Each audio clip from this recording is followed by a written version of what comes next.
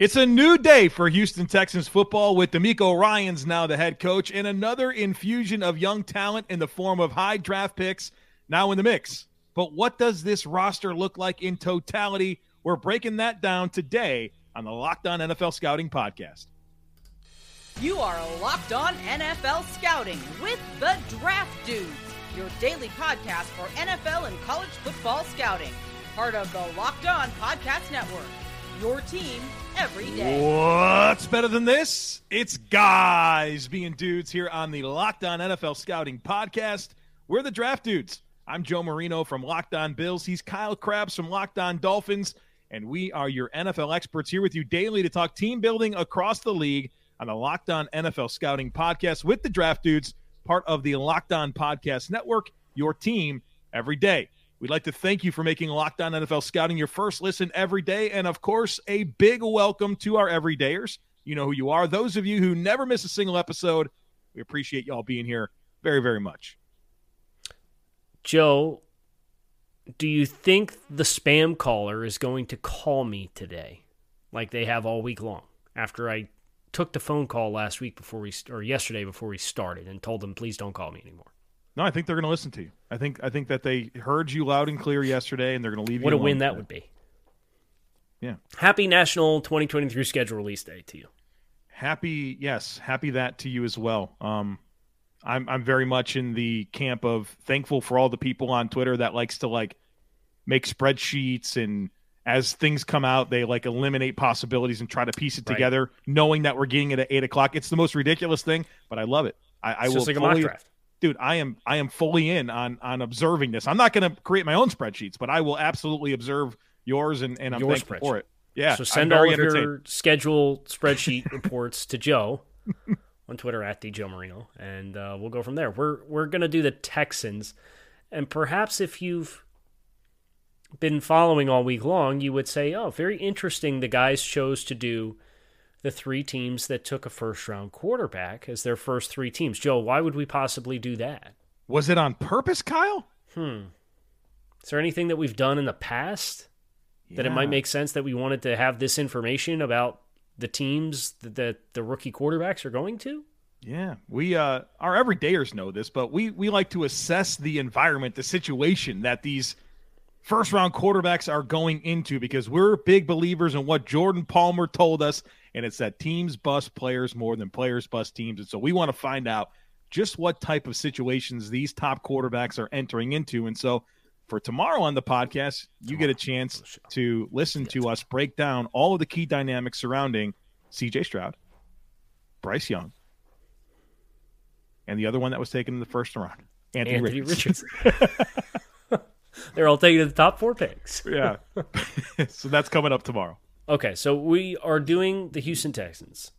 We have this roster done. I have the roster ready to share. We do have some consensus we have to find when we get to... Was there a lot? I didn't peek at yours at all, so I normally have some idea of what we're getting into, but I don't this time. It's a lot of peripheral players. Oh, gosh. I don't think there's any key players that we've identified as having significant differences in. Right. Whereas when we did the Colts, I think Zaire Franklin was the biggest name that we had. Who was the big name yesterday? With the Panthers, C.J. Henderson, I guess. Henderson and Louvu. Xavier Woods, Frankie Louvu, yeah. So this addition is probably Tavier Thomas is probably the biggest player that we have a discrepancy on. All right, I'll be ready for that. But we're going to start on the offensive side of the ball, and obviously there's pretty dynamic shift in ideology on both sides of the ball. D'Amico Ryans is the new head coach. Let's talk offense. Smattering of overlay from what was there last year, but a lot of new pieces. Mm-hmm. Obviously, this team just made a $12 million a year commitment to Shaq Mason over the next 3 seasons on a contract extension, so that's not to be overlooked after they got him for a bag of peanuts. I think that was a job well done by the Texans. Mm-hmm. Let's go ahead and talk about the observations from the Texans and their personnel on the offensive side of football.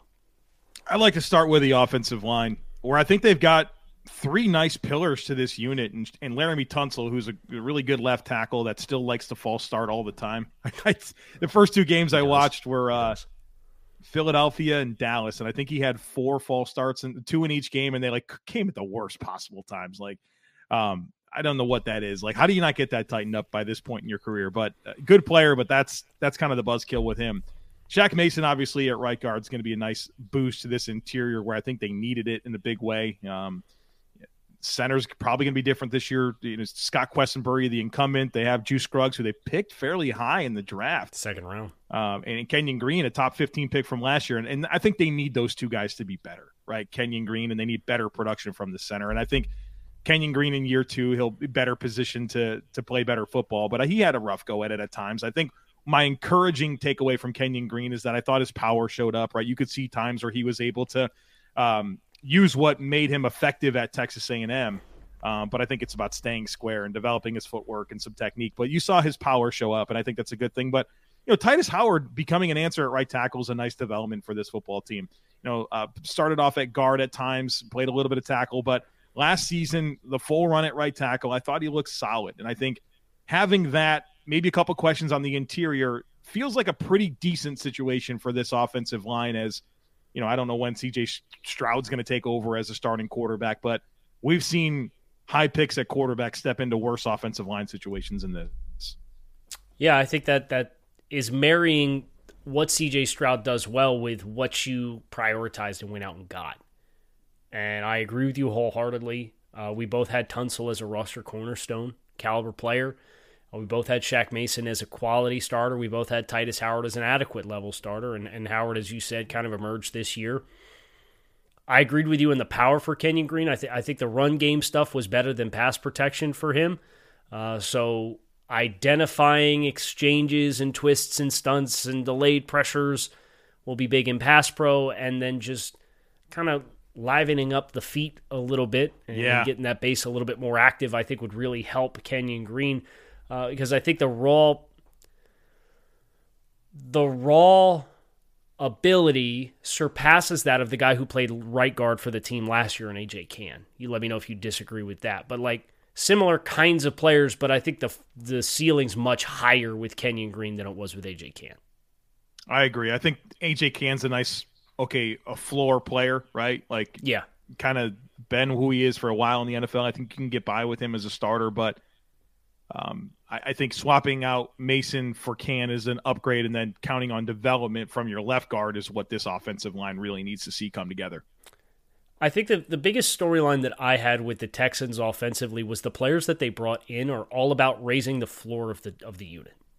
When you think about Dalton Schultz, when you think about Devin Singletary, when you think about Robert Woods, when you think about Shaq Mason's a little bit of a different exception because we both still grade Shaq Mason as a quality starter. But Dalton Schultz, Devin Singletary, Robert Woods, these are adequate level starters. But the players who were in their spots last year were not adequate level starters.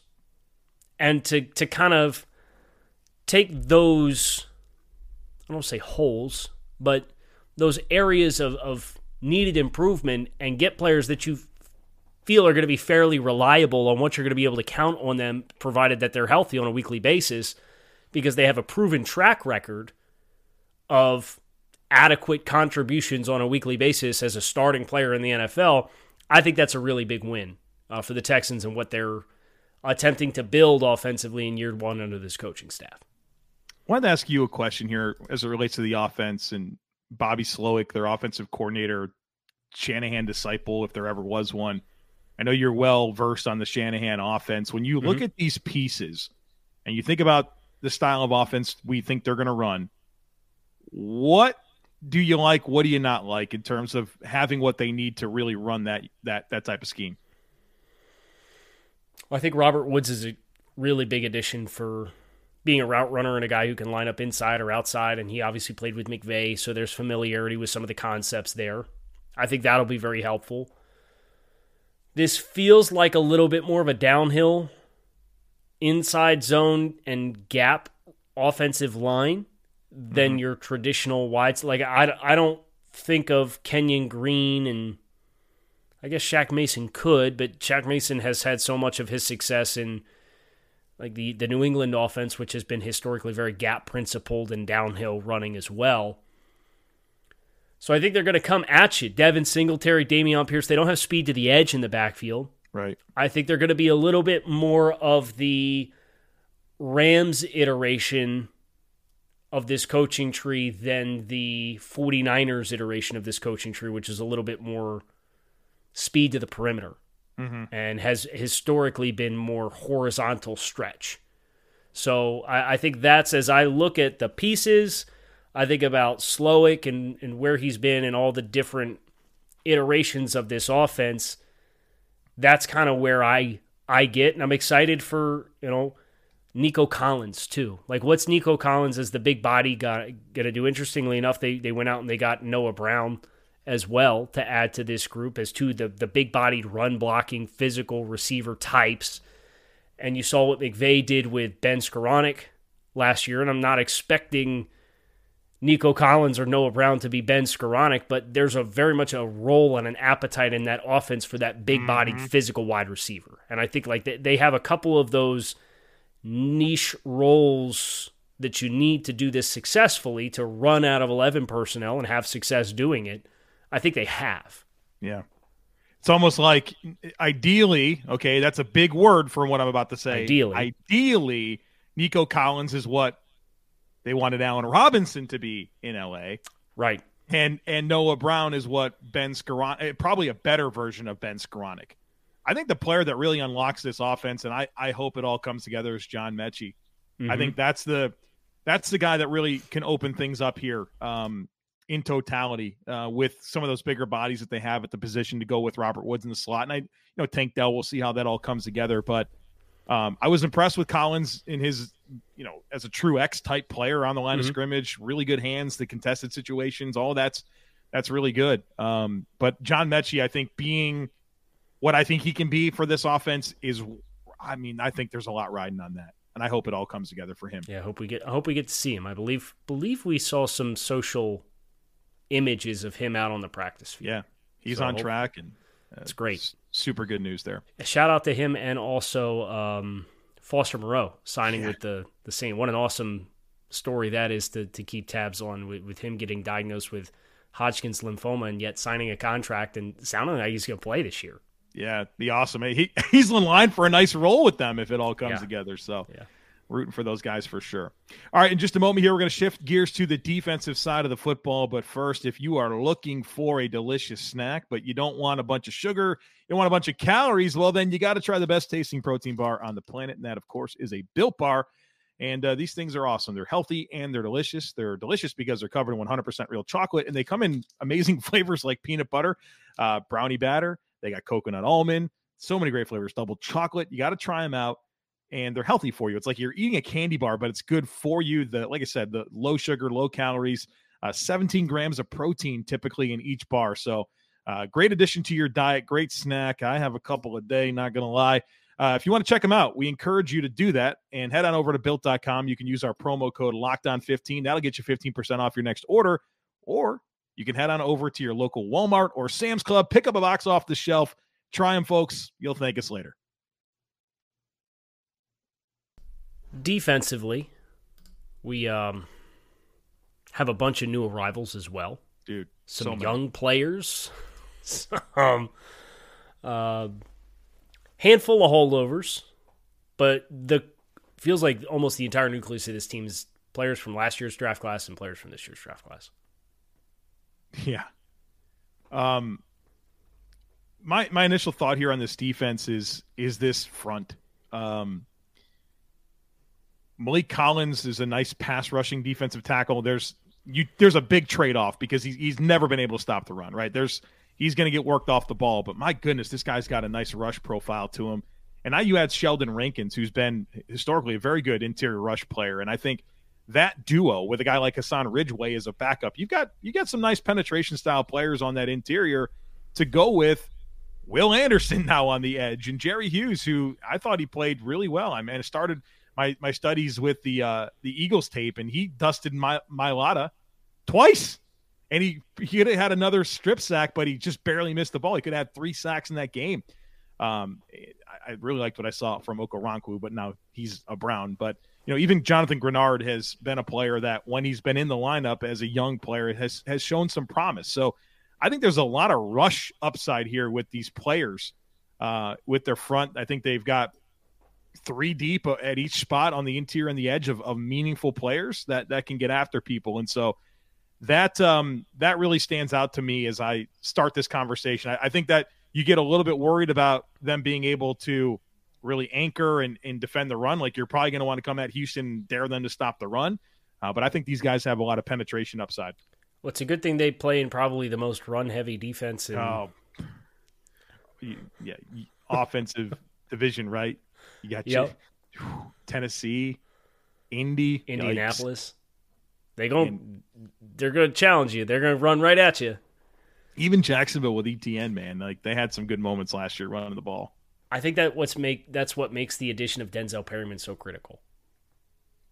Because Denzel Perryman has always kind of been a 400 to 600 snap downhill thumper. I think 2021 he played like 900 snaps and he kind of like regressed a little bit. He's always been at his best when like he's in a very finite early down and run defense type of role.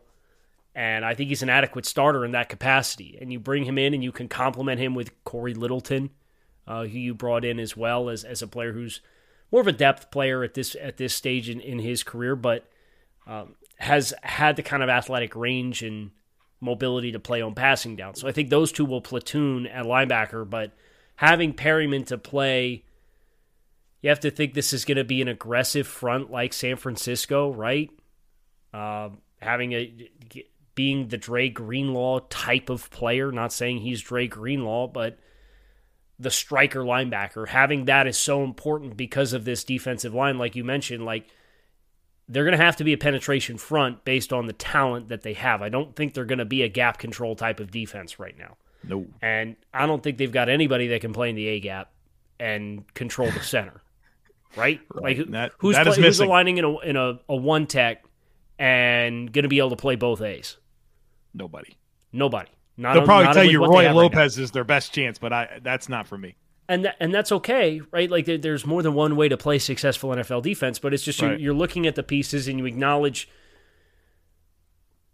what the ideology based off what you would expect from what San Francisco has looked like, and you say, okay, there's some things that they're going to be able to do right away, and there's some things that they're not. Like, bringing in Jimmy Ward to pair with Jalen Petrie, you're going to have a lot of interchangeability on the back end of your defense. And that's really exciting, I think, for Jalen Petrie, and hopefully have him in a position to not be so often of a run support player, because I know he had a ton of tackles last year, probably more tackles than you want your safety to have, but boy, oh boy, was he quick to see things, but was he late to gear down and try and square up and tackle?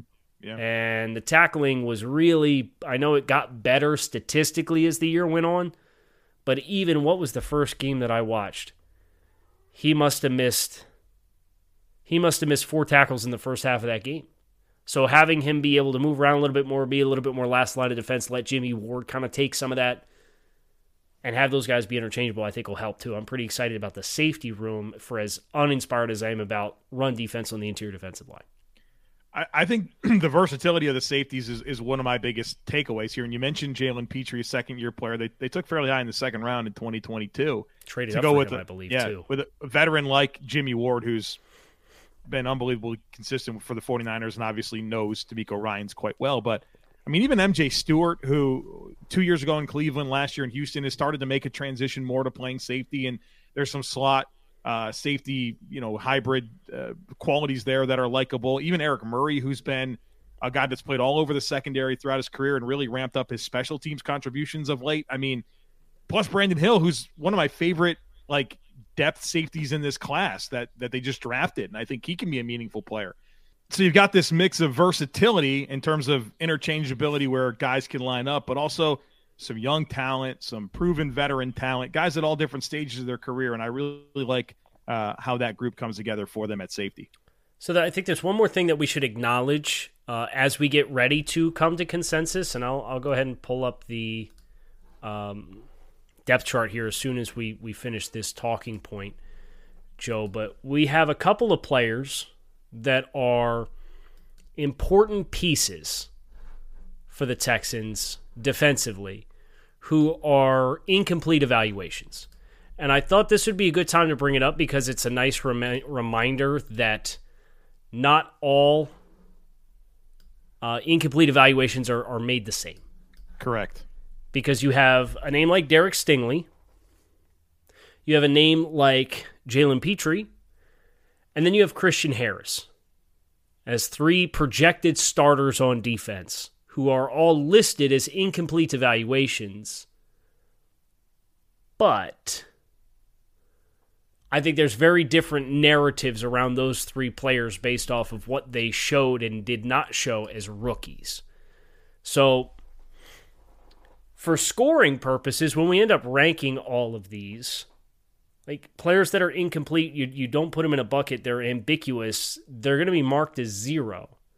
And they're going to have an ability to move the needle up or down based on how they declare themselves as the season plays on. Stingley, obviously a top draft selection, has all the physical talent in the world. Petrie flashed a ton, but was still just a little inconsistent. You're looking for a little bit more growth before you decide, hey, this can be a cornerstone type of player, or hey, this is maybe an adequate starter that you're just going to have to live with the warts with in perpetuity. And then there's Christian Harris, who we're hoping to see step into a role where he's, and if anybody's going to get him right, it's probably going to be D'Amico Ryans. But this was a player for me that when you watched him, you remembered what he was at Alabama,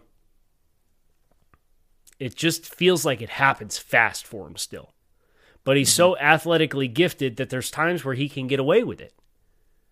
That's an X-factor player on the defense for me, is Christian Harris, because obviously the second level, you have a higher floor type of player in Christian Kirksey you can fall back on if you need to. Right. Especially now with the safety versatility. Can Christian Harris take the next step? If the answer is yes, that's going to be a nice bonus for this defense. And if the answer is no, then you're really going to start to get concerned because this will be 2 years of the same thing that he showed in college. If I had to exhaust one final talking point here on this defense, I want to shout out 2 veterans, Steven Nelson and Desmond King, who just quietly chopping away at great careers. I mean, these guys are getting a little bit older, but year over year they continue to produce it, especially Steven Nelson, a guy who's kind of bounced around a little bit, but every year he finds a way to be a solid starting corner in the NFL. And I'll say this about Derek Stingley. It's been a while since we've seen him play great football, man. Like, let's just be honest about it. It's been a while.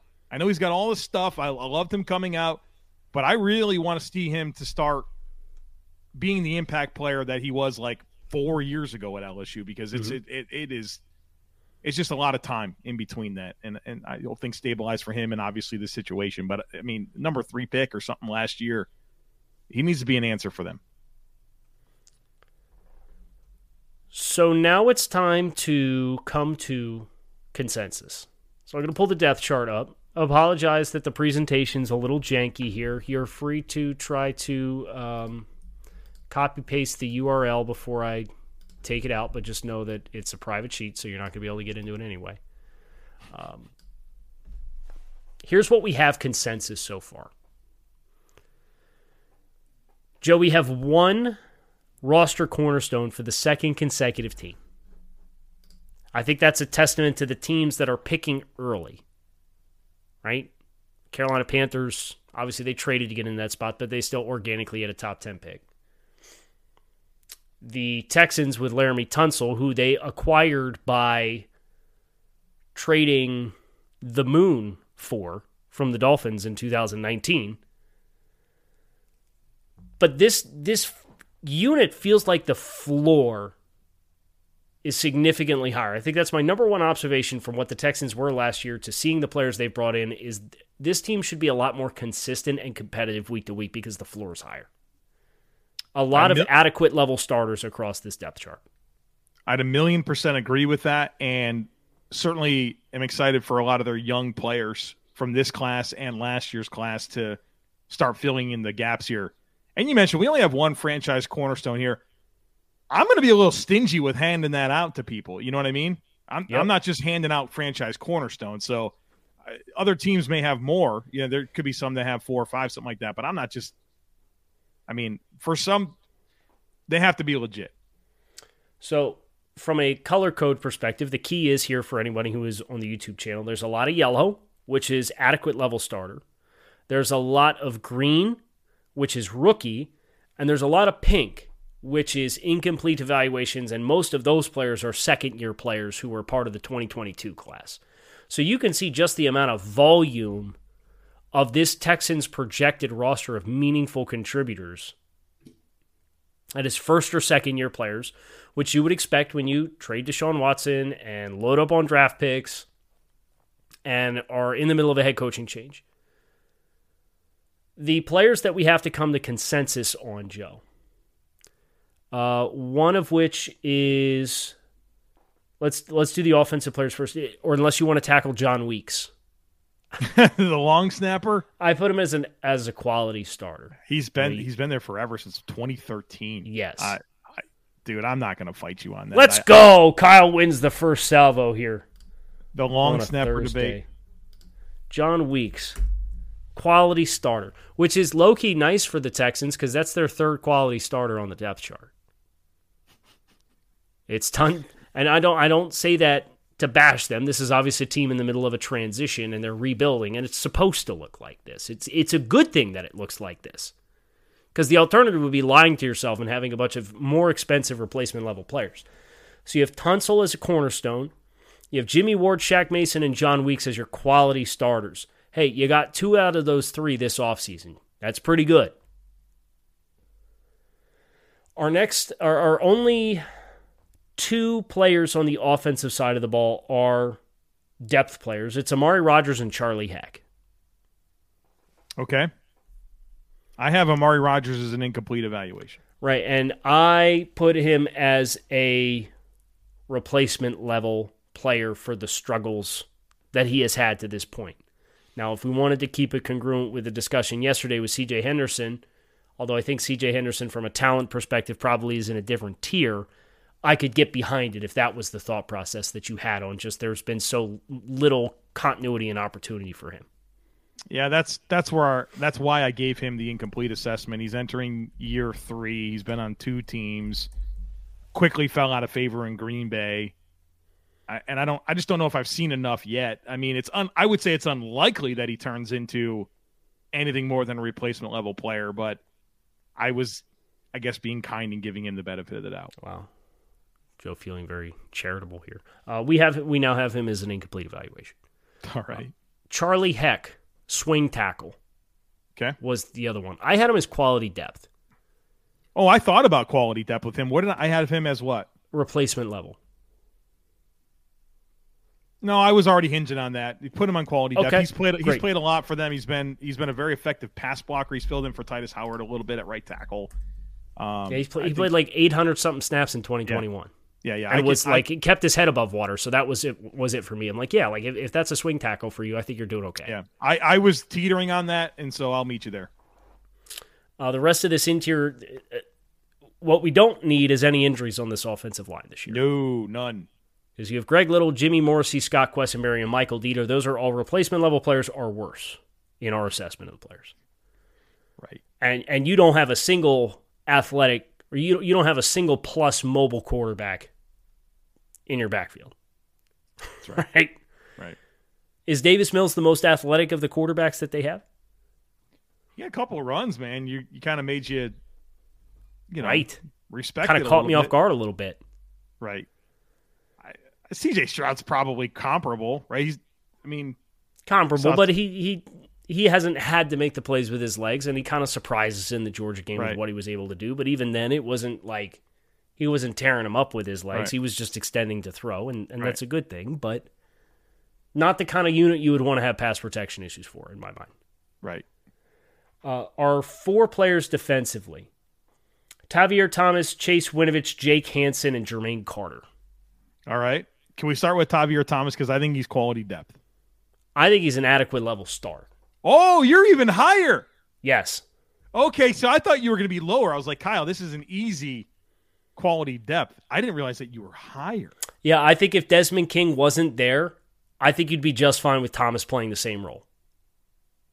So you want to say adequate starter? I feel like they have 2 adequate level starter nickel defensive backs, yes. And Thomas might be like one of the best special teamers in the league, too.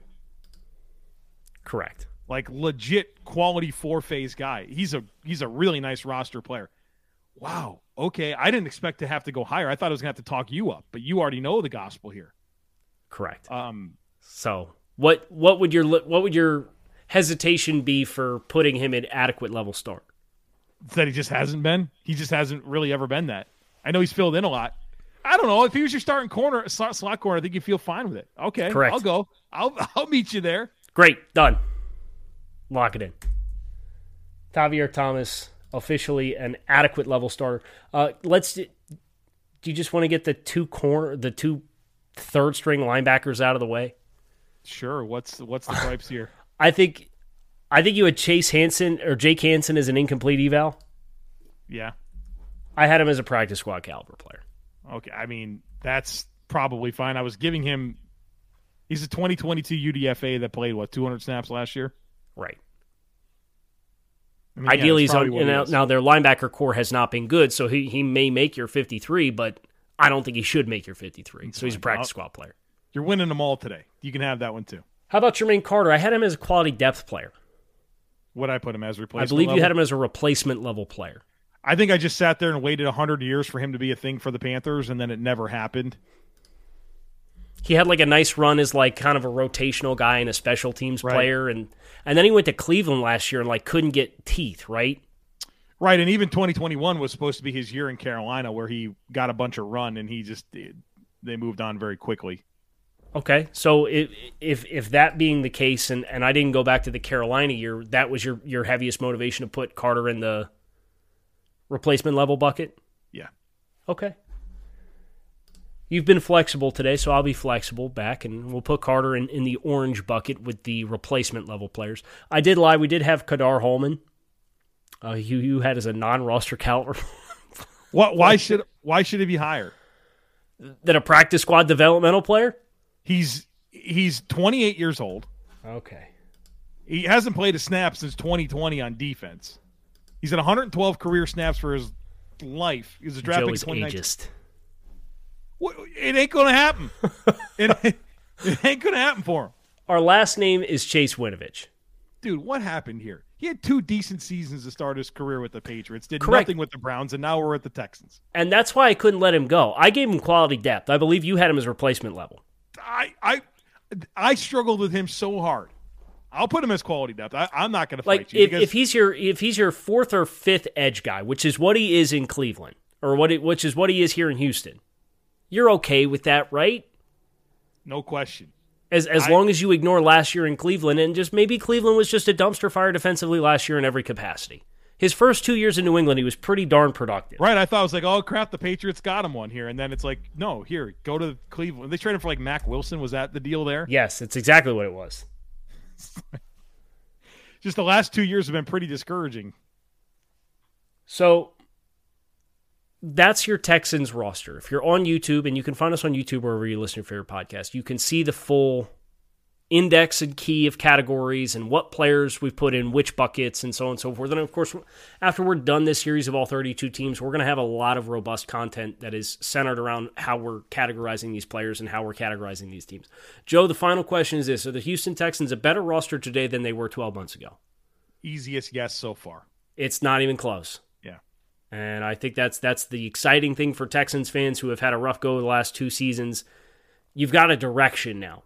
And I think the floor of your team, you're going to be competitive in just about every game that you play because of the transition that's happened. And then it's all about taking that and having positive culture and stacking dubs.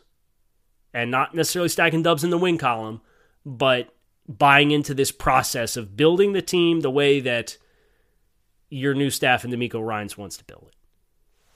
And also, you don't have your own first-round pick next year, right? You have Denver's first-round pick. Your first-round pick's going to the Arizona Cardinals. So go win all the damn football games you possibly can. Right. There's nothing inhibiting you from that. You are as much of a Texans fan as you are a Broncos hater this year. Is it a Broncos or the Browns?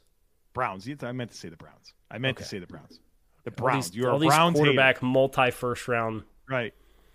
It's going to take a second for that to still normalize for me. That's going to do it for our film study of the Houston Texans. This team's moving in the right direction. We're excited about a number of the changes. There's still some holes. That's to be expected when you're starting from scratch, which the Texans are. But big developmental year for Houston in the midst of what could be a competitive AFC South. Maybe it'll surprise some people along the way. And, of course, we'll find out their schedule and the rest of the NFL schedule tonight on Thursday night. So make sure you keep it locked in here on the Locked On Network. We are Locked On NFL Scouting. Kyle Krabs, Joe Marino, we appreciate you. Shout out to the everydayers who are plugged in on a daily basis. Come back, see us again tomorrow. We're diving into the 2022 or 2023 quarterback class to see who has the best supporting cast for their young QB.